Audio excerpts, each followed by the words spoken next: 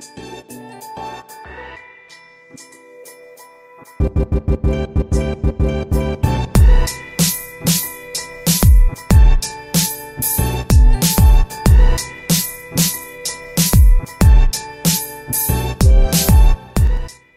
everyone and welcome to this week's edition of the Pigskin Pulpit. I'm your host, the Sideline Statsman, and today, of course, we're going to dive into week 2 of action and see what's going on around the league and a new debate topic for this week. Oddly enough, nobody responded to my last debate topic, so I guess this week I have to come up with a new one, make it more interesting, and try to see how many of you vote for that or comment. Again, the best comment makes the podcast, so make sure to comment, please. Don't just like it, the image. I know the graphics are nice, but that doesn't mean you don't comment. Please comment so I can add you on the podcast. Maybe your voice will get heard and people will agree with you. You never know. So, as for what we're going to talk about today, of course, we're going to have to talk about the quarterback situations going on with 4 different teams. I won't name them. I think you know them already. I'm also going to go into which 2-0 teams are we buying into and not buying into. Same thing going for the 0-2 teams, the winless teams.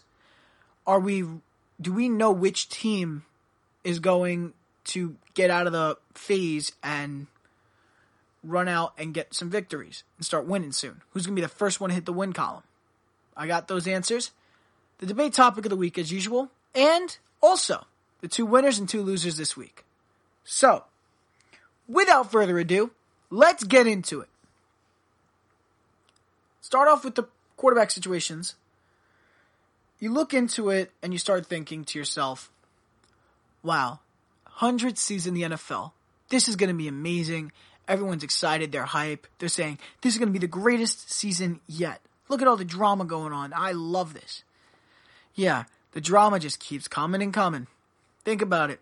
All right, first, Nick Foles went down in week 1 with an injury. He's done for this pretty much most of the season, which means Gardner Minshew has to take over for the Jaguars.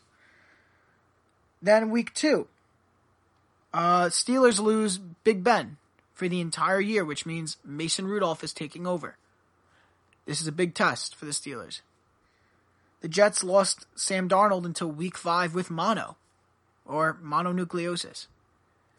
And for the Saints, they lose Drew Brees for at least 6 weeks with a thumb ligament being torn and now having to get surgically repaired. And that means Teddy Bridgewater, Taysom Hill has to pick up.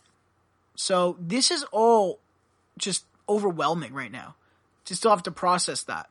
So if we want to talk about quarterback situations, I'm going to go from like the biggest solution for each team, what to do and how well they're going to be able to execute it. So starting off with the Steelers, I mean, losing Big Ben is such a big deal because he's like the focal point of your offense. He's been that leader for so long over there in Pittsburgh. You can't just imagine another quarterback starting. You can't. As much as you want to, you can't. And I love Big Ben, don't get me wrong. But maybe this is the chance for Mason Rudolph to make that step up that he's been proving. He was doing so well that he knocked Josh Dobbs out of a job. That's why he's in Jacksonville. And Mason Rudolph may have a lot more potential than we think. I didn't see a strong performance against Seattle, but he kept the game close. He was able to keep it close throughout the game, so thank goodness for that. Otherwise, I don't know if I'm going to see the Steelers really pop out of an 0-2 start. So I don't know if they're going to be able to rebound from that. It's a tough situation. Think about it. Ravens are winning a division right now. Undefeated 2-0. Browns are 1-1, and you're tied with the Bengals for the worst record. Not a good look. Maybe Mason Rudolph will get him out of there. I don't know. I think the solution really lies in the offensive line giving Rudolph enough time and how healthy the backfield is. If the backfield isn't healthy, then you're going to see some serious issues going on with the Steelers, and they're going to last.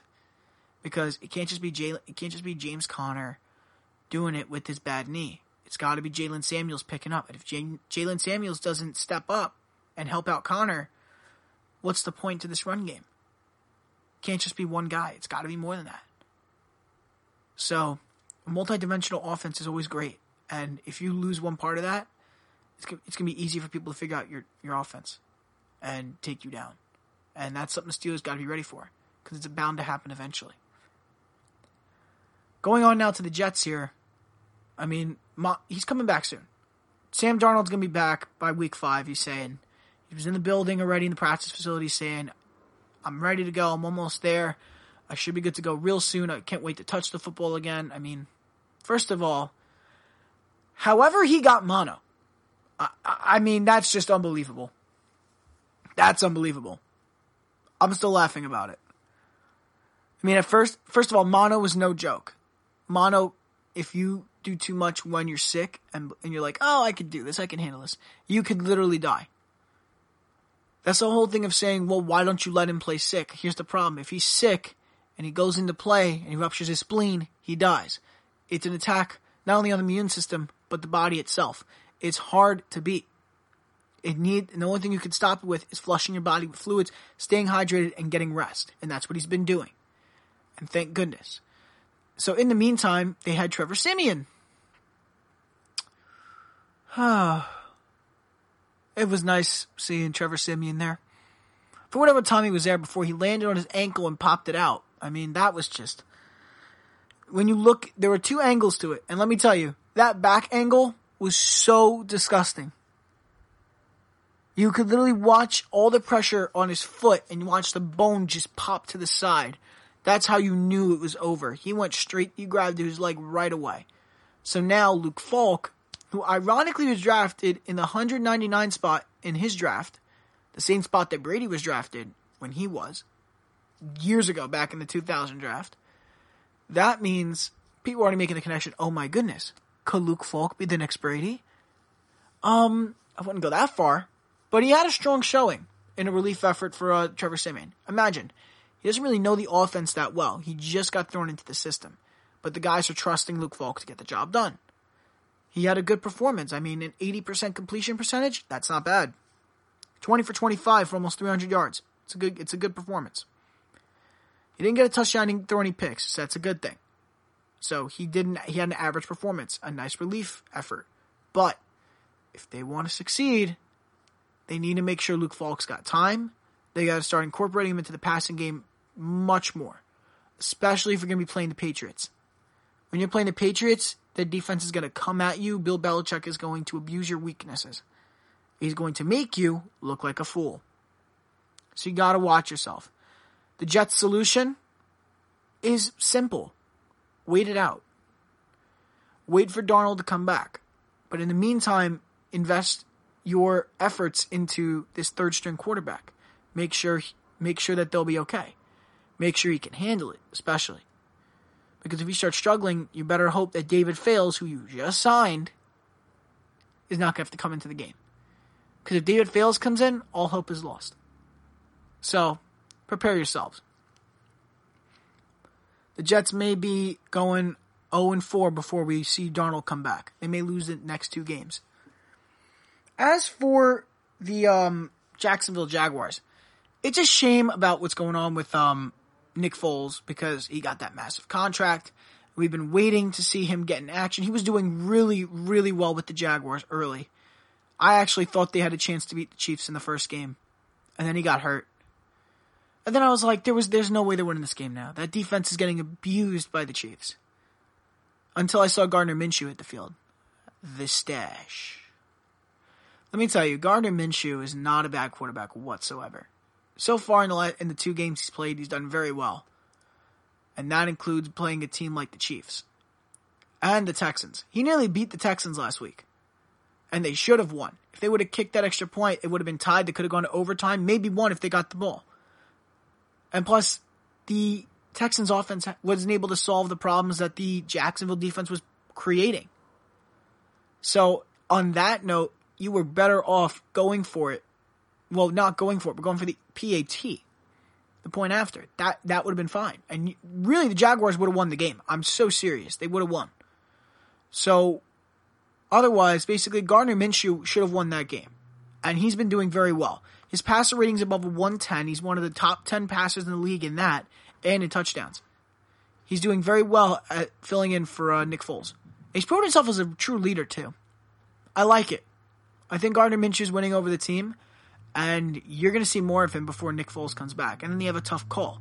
If Minshew starts winning games, who you're starting, You got to think about that. It's a tough call. It's a really tough call. But for now, you ask me, got to stick with Minshew. In order to keep it that way, make sure his stats stay the same. Make sure that the running game is incorporated. Leonard Fournette's not doing too well right now as a running back. He hasn't had that breakout year everybody's been predicting. So right now, focus on making that running game work. So make sure Fournette's finding the gaps or the offensive line's creating the gaps. Because I guarantee you that's what his problem is. He's trying to bounce the outside. Because when he tries to run up the middle, he's getting stuffed immediately. So that's a fault on the blocking. So fix that. Fournette will start running better. Promise you. And that'll take some pressure off of Gardner.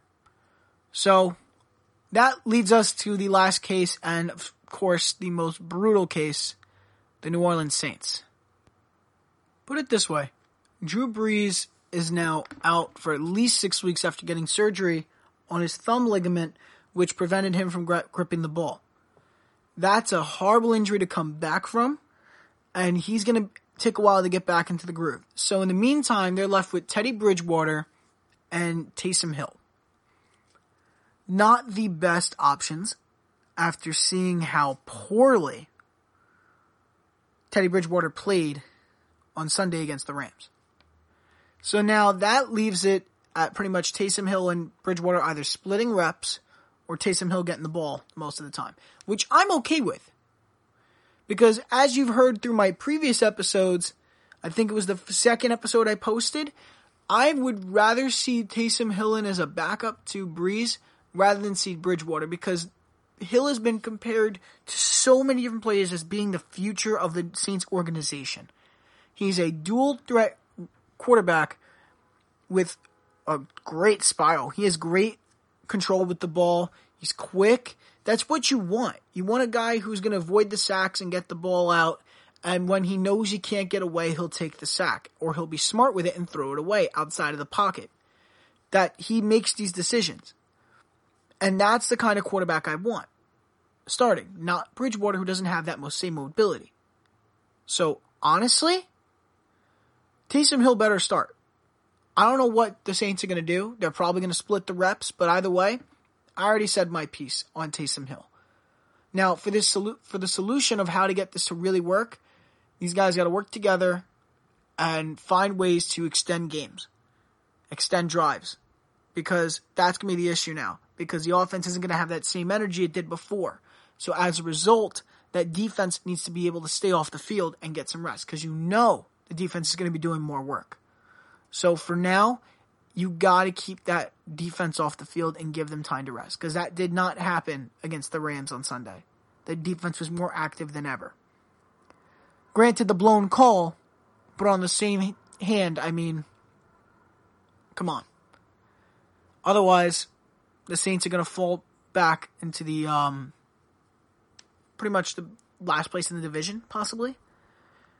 It's going to be a rough road. They need the wins here now, especially if he's going to come back. If Brees is going to come back soon, you want to make sure that you're in a good place to get you guys into the playoffs. So, yeah.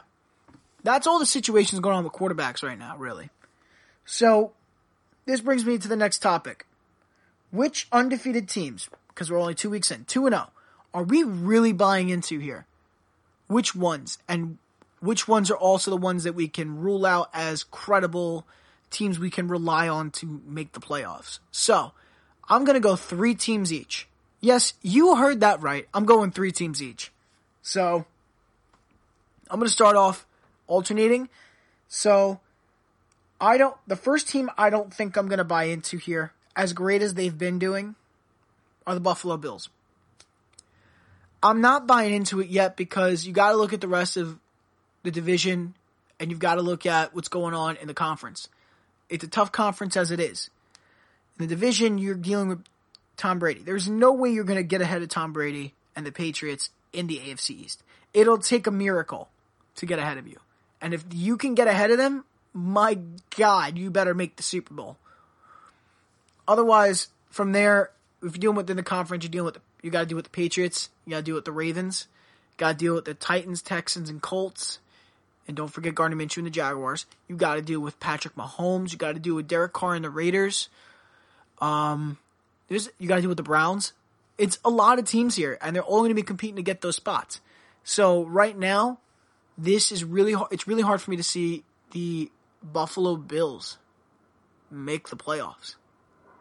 Unless they can keep this up, because let me tell you, Josh Allen's been phenomenal. He's been playing good football, especially in the last game against that Giants defense, which, by the way, once again, is not bad, but the reason why they're giving up so many points is because they don't have time. They're not staying on the field. I mean, they're not getting time off the field. They need to rest, and they're not getting it. So that's on the fault of the offense there. But otherwise, the Bills are a tough team right now. They're tough to beat. So going into the next game, I'm looking to see if Buffalo can win. If Buffalo can make it to 3-0, then I might start buying into it. But right now, they're 2-0. Right now, the Singletary-Gore duo's working. The receiving core seems a little questionable still, even though John Brown and Cole Beasley. And again, Allen's having accuracy issues deep. So if he can get that fixed, this is a wild card team for sure. But right now, I'm not buying into it. Now, a team I really am buying into, as you could probably assume, is the Patriots. The Patriots are obviously a team I'm going to buy into because Tom Brady, first of all, and I know you guys hate it because I keep mentioning his name and you guys think I'm probably a Patriot lover, but I'm really not. I just respect Tom Brady's game as being the greatest quarterback of all time, which we can get into a debate about that another day. I'm not going into it. Tom Brady, Sony Michel, James White, Julian Edelman, Philip Dorsett, Josh Gordon, Antonio Brown, and Matt LaCosse. All those guys together are just insane. I cannot imagine this team not going 16-0. It's hard for me to see it unless I see the Ravens beating them or the Chiefs. If the Chiefs have a high-powered offense, it's hard to beat these guys. I mean, think about it. They just scored, 40-something points against the Dolphins. I think it was 43. And the Dolphins didn't score anything. And the Patriots were playing another team. They were playing the Steelers. And they beat them 33-3. So, it's questionable, man. That offense is so good. And that defense is really locking down teams. Granted, the Dolphins are an exception because they're not doing well. And it's like a tank season right now. But as for the Steelers, that's pretty incredible. What they're doing there with this against the Steelers, what they did in that game, was pretty awesome. I liked it. It showed me a lot. And if they can keep producing that, you're going to see things change really quick, and you're going to see why they're a top team and why they're my Super Bowl pick as winners this year. Why Brady's getting his 7th ring. You're going to find out real quick. So, another team I don't think is really going to last and live up to the hype is San Francisco 49ers. It's hard to explain why, but in simple terms, I've got it as the 49ers have so many teams they got to beat out in the NFC West and the NFC itself that I don't know if I can believe it. With the 49ers, they don't have Tevin Coleman. He should be back real soon. And they don't have McKinnon for the year, pretty much. So, Mostert's been doing really well with Breida. And Breida is already a top 10 back in the league at the moment. He's barely there at number 10, rushing yards wise. He's been doing very well. And the duo together are just unstoppable. The 1-2 punch is just beautiful.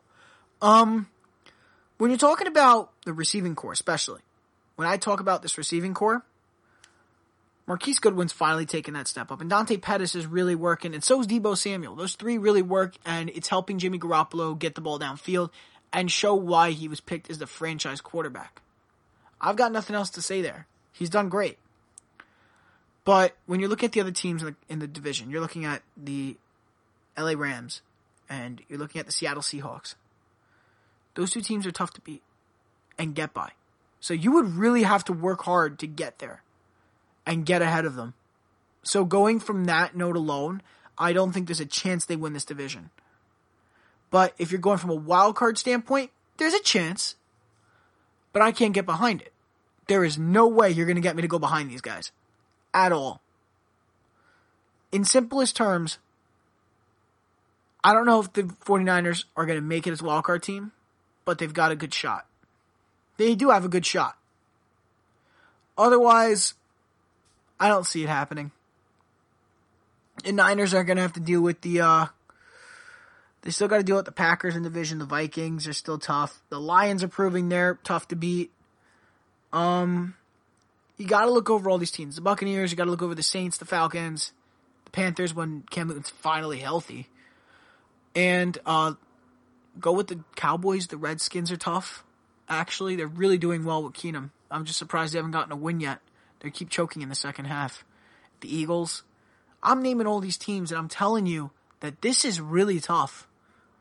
I don't know if the 49ers or any team in the NFC can really beat the powerhouses. Everyone's fighting for a spot. This is going to be one of the hardest divisions I've seen this year. I mean, one of the hardest competitions to get into the playoffs. This is like anybody's game here. It really is this year. So I like that aspect. So honestly, no, I don't see the 49ers getting in. Going back to my other team, another 2-0 team I'm really buying into. I'm all in on them too. The Baltimore Ravens. Looking over the Baltimore Ravens, I can easily say that Lamar Jackson's an MVP candidate this year. I can easily say that.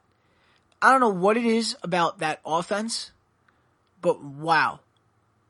Having Marquise Hollywood Brown as one of your top receivers is a blessing. Him and Mark Andrews together are just unstoppable. Willie Snead's getting some nice passes and looks downfield.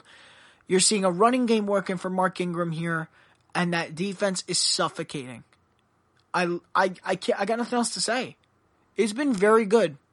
I've seen some good things come out of it, Baltimore, and I think it's going to last. It's going to keep John Harbaugh his job. He's been basically the best coach I've seen for the Ravens in their franchise's history.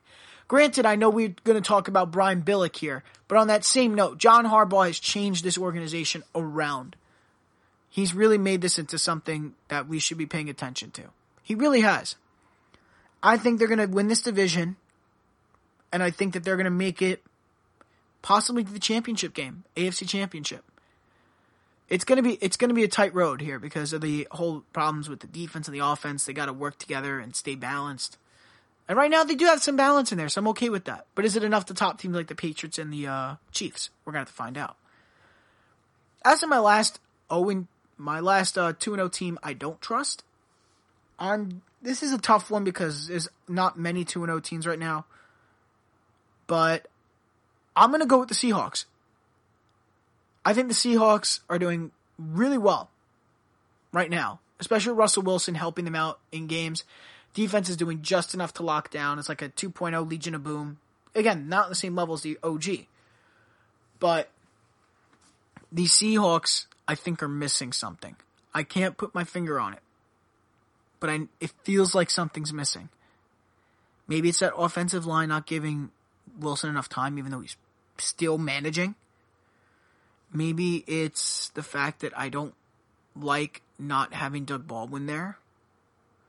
Or maybe it's me not trusting the running game with Chris Carson and Rashad Penny, which I shouldn't be doing because they're doing very well as one of the most formidable duos in the NFL. But nonetheless, I don't know what's going on. But something's telling me this Seahawks team is going to lose something soon. I'm getting a weird vibe. Now, usually I'm not a person to say that believes in the vibes or buys into it. But right now, it's killing me. I'm feeling something I shouldn't be feeling when it comes to wins or teams winning. It's like I'm feeling pity. Like I know something's going to go wrong soon. And if that does happen, I mean, hold the presses. Get me a job as soon as you can if something goes wrong. I trust the Seahawks at the beginning of the season. And they went 2-0. I was very happy about that I'm starting to show that I'm right.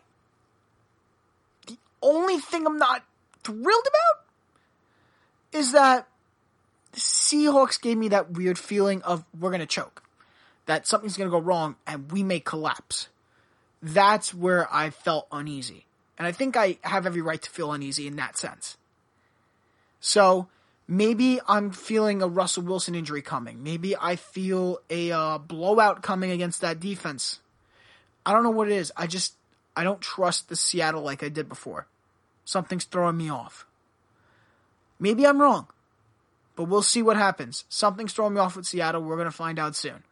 And as for the 2-0 teams I'm really buying into, the last one I'm going to go for, this one's not as shocking, but some people may think it is. I'm buying in on the Green Bay Packers. Now, most of you will be questioning me right now with why are you buying into the Packers? They almost lost the game against the Vikings in Lambeau. And I get that. But that's because, as we all know, like I predicted, Kirk Cousins did not live up to the hype. He's choking games, making bad calls. He's proving he didn't deserve that contract. That game definitely proved it. So, he's not an example of consistency in the passing game as a solid leader.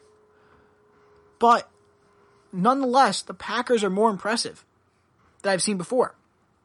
I've never seen an offense so rejuvenated and so young, outside of the offensive line and Aaron Rodgers. But, again, Aaron Rodgers is making great plays. He had a rebound week, and it was impressive. I liked watching him play. It was energizing. And he was a difference maker in their win. And that defense was doing very well to shut down the Vikings.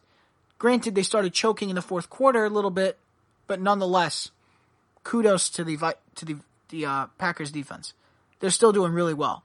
It's hard to stop Dalvin Cook, and it's hard to stop Stephon Diggs and Adam Thielen. But they found a way, and they were able to pull out the win, 21-16. Can't blame them. Great performance. And for the Packers here, I really could see them winning this division. Especially with the Bears, only 1-1, and you've got the only team, every team is still in play though. Every team is still in play to knock the Packers off their high horse. But right now, they look like a division leader and a real winner. And it's going to be coming soon. So, brace yourselves. You may see that happening very, very soon. So, Aaron Rodgers back to the playoffs? Right now, I see it. So, that's going to end the talk on the undefeated teams. Let's move on to the winless teams. So, with the winless teams here, I could go through all of them right now. So, the New York Jets are 0-2. The Miami Dolphins are 0-2. Shocker there. The Bengals are 0-2. The Steelers are 0-2. The Jacksonville Jaguars are 0-2. The Broncos are 0-2. The Giants are 0-2. The Redskins are 0-2. The Panthers are 0-2. And technically, I'm going to include the Cardinals here. They're 0-1-1 because they did have a tie. So, 0-1-1. So, in recap, that's the Cardinals, the Panthers, the Giants, the Redskins, the Broncos, the Jaguars, the Bengals and Steelers, and the Jets and Dolphins. That's 10 teams who do not have a win in their column yet. So, out of all those teams, which ones do I think have the best chance of rebounding? Out of all those teams. I'm going to pick two and stick with the two. And as I said earlier about the QB situations, I'm going to mention one team who I think their QB situation is going to be solved. And they're going to pick up and they're going to rebound. And that would be the Jacksonville Jaguars. I think after watching that game against the Texans and the Chiefs, I can easily say Gardner Minshew is playing like a top 10 QB in the league right now. He's playing like one. What they need to do is make sure that they keep extending drives. They need to make sure they get it done. They got to. They want to win. They got to do that. So that means consistently get to the end zone. Do what you have to do. Gardner Minshew is playing phenomenally. His completion percentage is top 5 in the league also, in case nobody knew. And this is on a minimum of like 15, 20 attempts a game. He's doing really well.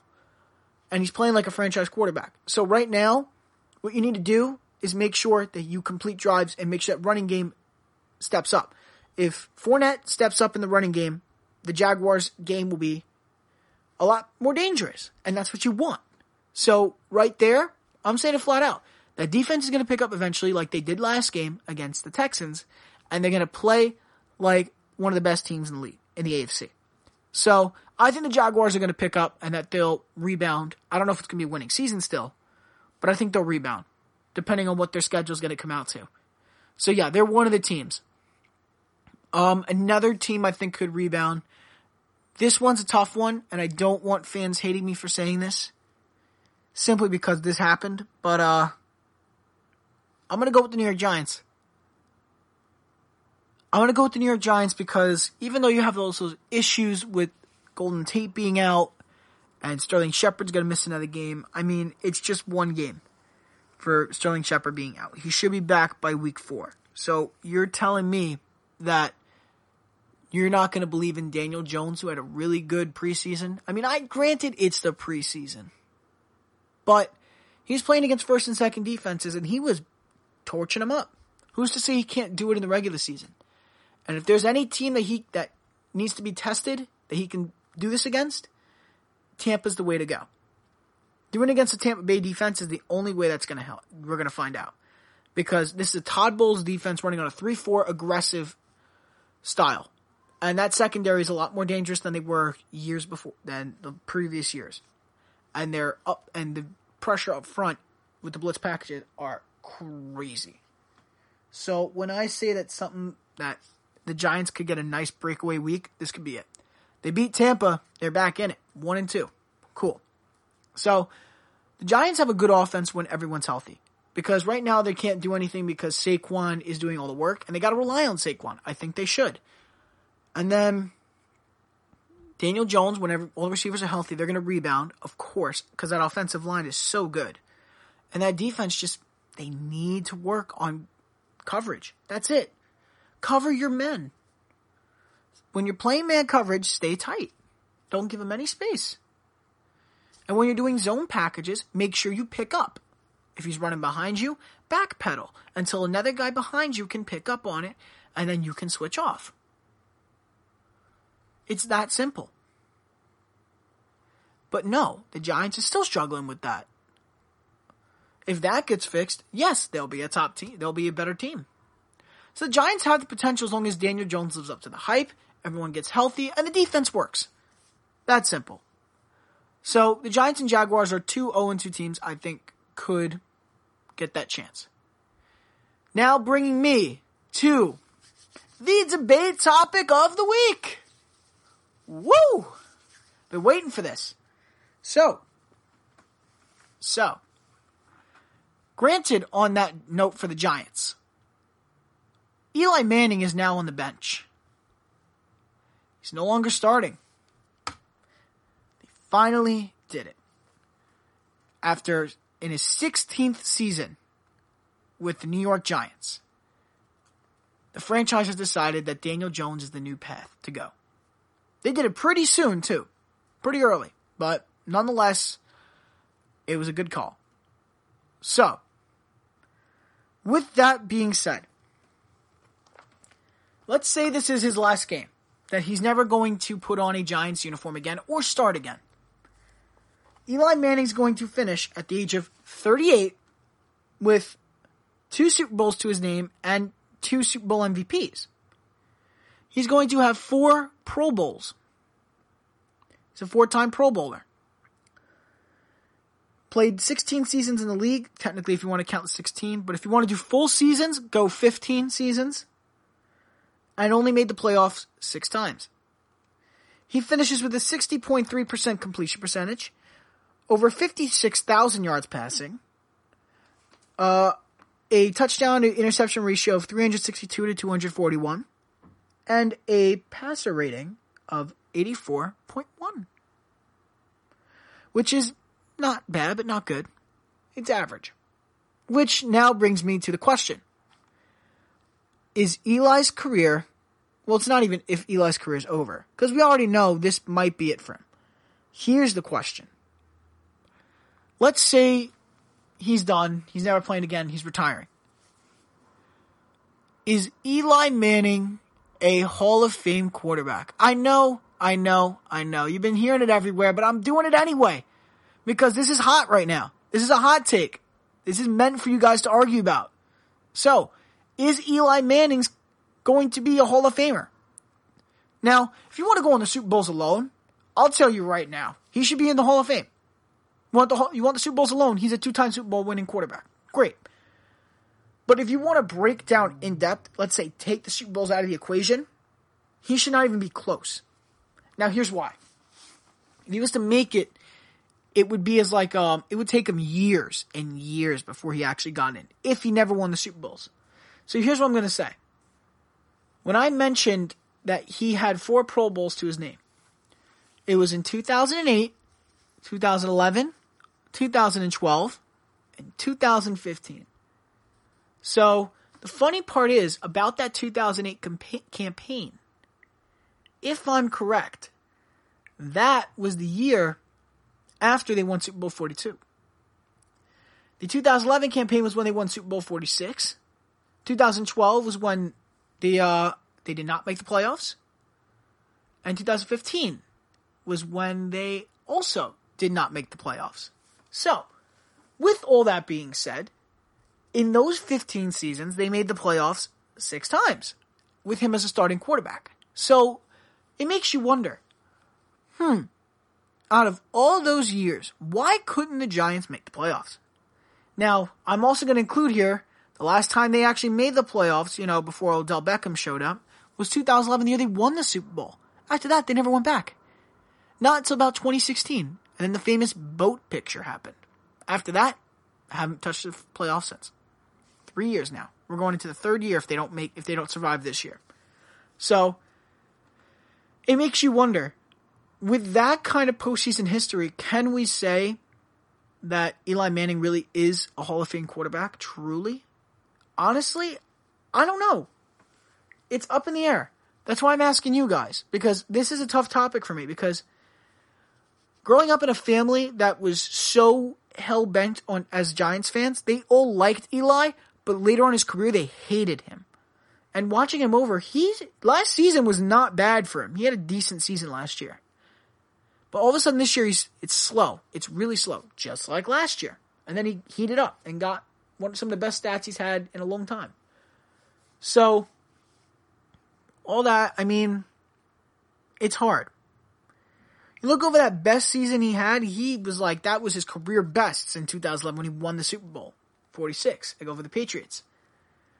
That was his year. But then, 3 times in his career, all those seasons, he finished with leading the league in interceptions. He led the league in interceptions because in a few seasons he threw over 20 interceptions. And yeah, I know that's hard to believe, but he is. And it's funny because all the stats he has for Super Bowls and all the records he's set, half of those records involve turnovers or interceptions, and the other half involve touchdowns and passing yardage. Great. But it's so imbalanced. And actually the correct word here is balanced. Because he's got great passing accolades and he's got horrible passing accolades. So you put them together and it's like he's a mediocre quarterback. So the question is, can you put a mediocre quarterback in the NFL? In the Hall of Fame? If you're going to go there, you might as well put Donovan McNabb in the conversation. Granted, he never won a Super Bowl, but he was one of the best Eagles to ever play quarterback. He was one of the best Eagles ever. Well, why don't we put Dave Krieg in the conversation, who's also a nominee this year for the Hall of Fame? One of the best quarterbacks in the history of the Seattle Seahawks, next to Russell Wilson. You're not going to include him, are you? Oh, yeah, that's right. You're not going to include him because, I don't know. He didn't win a Super Bowl, did he? Another one, Jeff Garcia. Average quarterback. But he was famous for his performances on the Browns and his performances with the Bucks for that one season and being all over the league. That's what he was known for. He was a journeyman quarterback who got the job done, like Ryan Fitzpatrick, except for this season. We won't talk about that. What I'm saying here is, if you're going to say Eli deserves to be in the Hall of Fame, you've got to include other quarterbacks. That would mean, and if you want me to get modern here, Phillip Rivers would have to be in the conversation. And he never won a Super Bowl.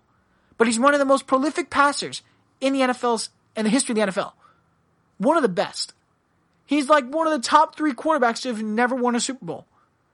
And that's up there with Dan Marino and Jim Kelly as being the only ones ahead of him. That's all I can say. And keep in mind, I'm saying never won. Not never been, never won. So, that would also mean you have to include Carson Palmer. Carson Palmer was a phenomenal quarterback. And he never won a Super Bowl. So why aren't we considering him? Let's think about that. I mean, I could go on about this forever. If you put Eli in, you have to consider others. That's the thing.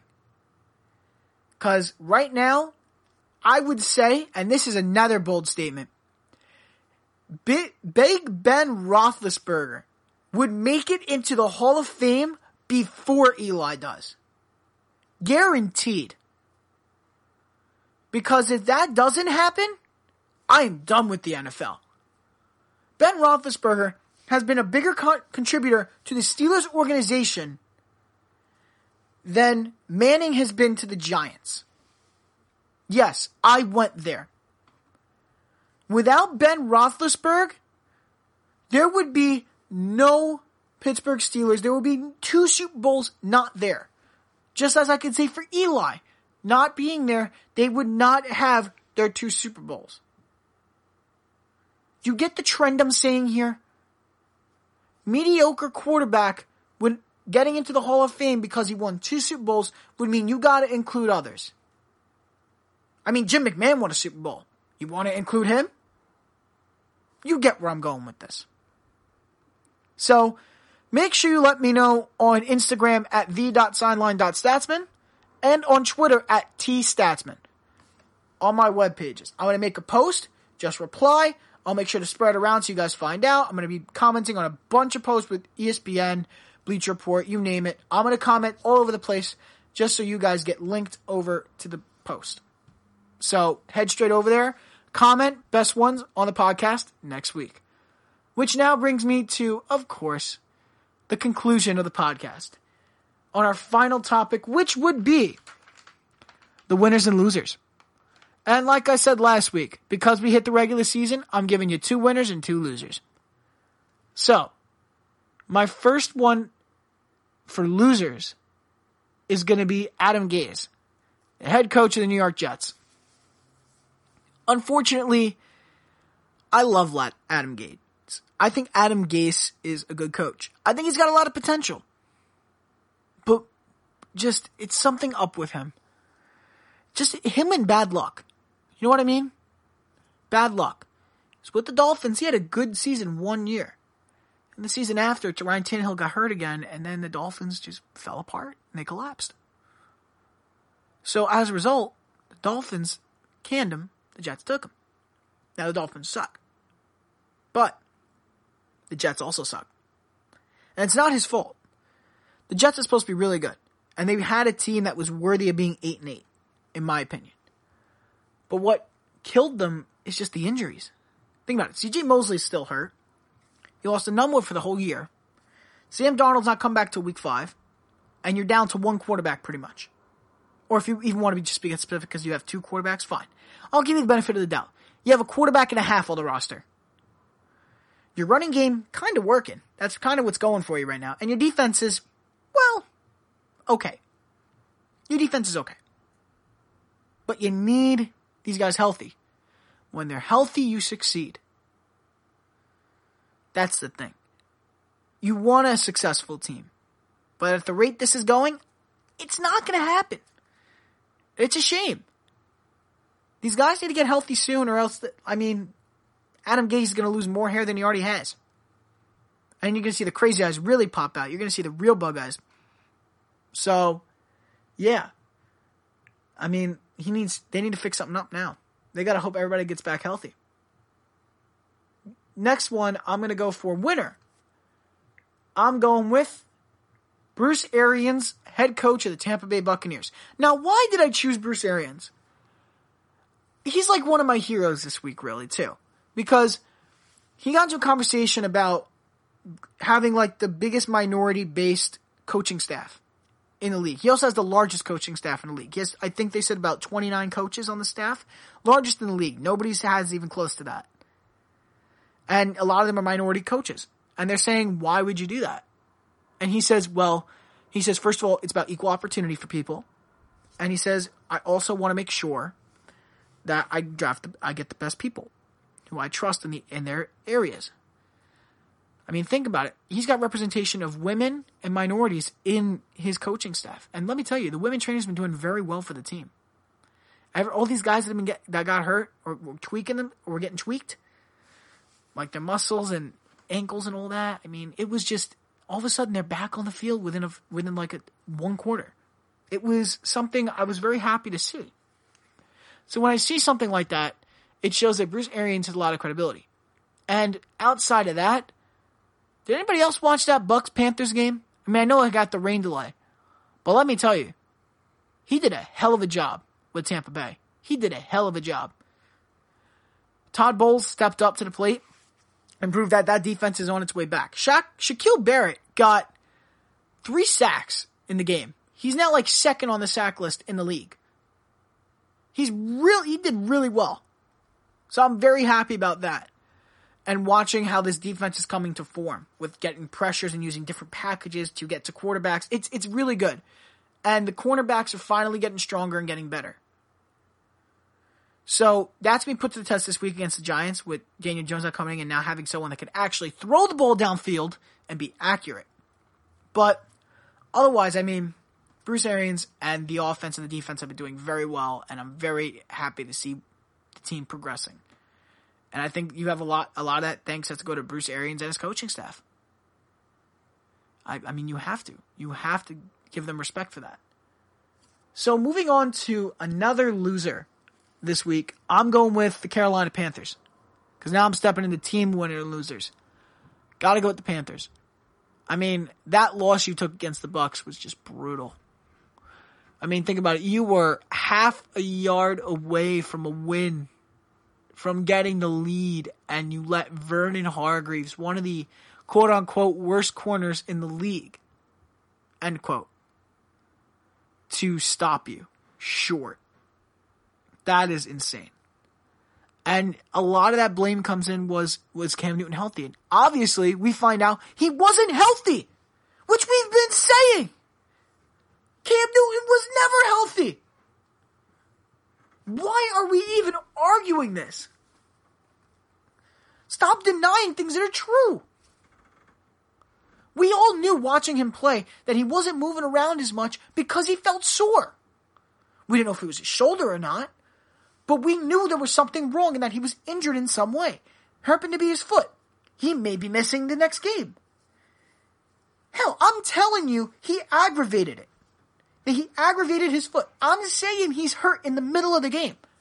Nobody's believing me. I'm saying he's injured. He's done. You gotta let him sit. Sit him out. Let somebody else take over. Give him time to rest. But no. Ron Rivera's gotta do his own thing.